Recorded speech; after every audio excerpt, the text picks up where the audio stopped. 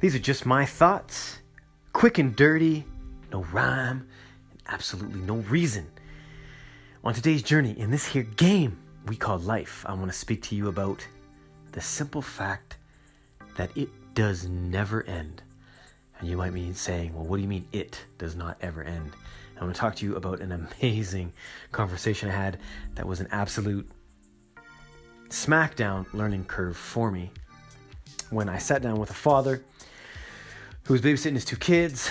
They were out running. I was having a tea. He was, letting them play in the little play area at this little coffee shop we were at. And he was telling me how big age gap between them. I think 6 to 7 years. The little one's around 6 years old, and the other one's close to 14. So the 6-year-old's going to school, both males going to school, and he was saying how he was having trouble fitting in. He's rambunctious. He feels like, it's hard for a little guy to make friends, and he was coming home and, because we're only a week into school, and every night he's been, sad that the kids didn't accept him, and whatever the story might be.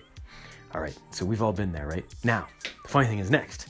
The 14-year-old said the exact same thing about the 14-year-old, how, there's cliques in the group, and he didn't make the basketball team, and, so now he's not in with the, I don't know what you call them, the jocks, and so he's all huffing and puffing and has anxiety and feels depressed, right? We've all been there as well. Now the dad, he's older than me. I'm going to say he's in his he's in his 40s somewhere, right? Got the kids, got the wife.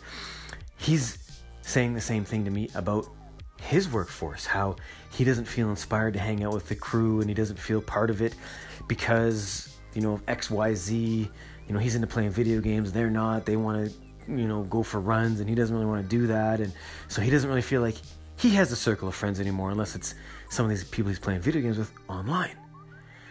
All right. So that was one conversation. And I thought, wow, so there you go. So from 6 to, let's say, to 50, absolutely no different.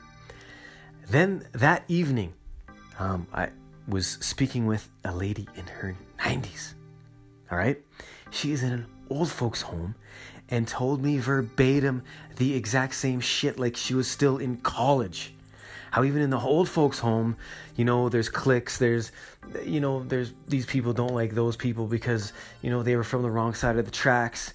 And it's just this never ending saga of each one of us trying to fit in. And guess what? The universe taught me another slapdown lesson, which will obviously take a long time to resonate because this is in our DNA since we've been looking for it since youth, right? Is to fit in. Is you're never going to fit in. Not every clique is going to accept you. And the more we look to be accepted, the more we alienate ourselves and actually do ourselves a disservice by trying to fit into that mold of that clique or that set of group of females or males or youth or adults, however it works. And the truth is, in the end, we have to stop looking for that external, start doing our own thing for ourselves. And then in that space right there is where we probably will attract others. I know I've been doing this for the last few years on a very small scale, where just by, I think vibrating at a different level, some people have fallen off and some new people have come in. But that does not negate the fact that we are always still looking to fit in. And we think that external validation gives us some form of, higher purpose or a pump up, or, we feel like we've been accepted, so we're part of that winning team now. And I just don't ever think that's the case. And by that man telling me about his kids and then going through to him and his wife, midlife, and then hearing the people in the old folks' home say the same thing, it is obvious that it'll never change. So it's up to us to change it, because if we don't, we're bound to fall for the same lesson to be repeated over and over and over again. As always, beautiful people, I hope somehow this relates to what you're going through or can help you in some way. And you damn well know I appreciate your time, because I know you could be anywhere in the world. So I thank you, and we will talk tomorrow. Bye-bye.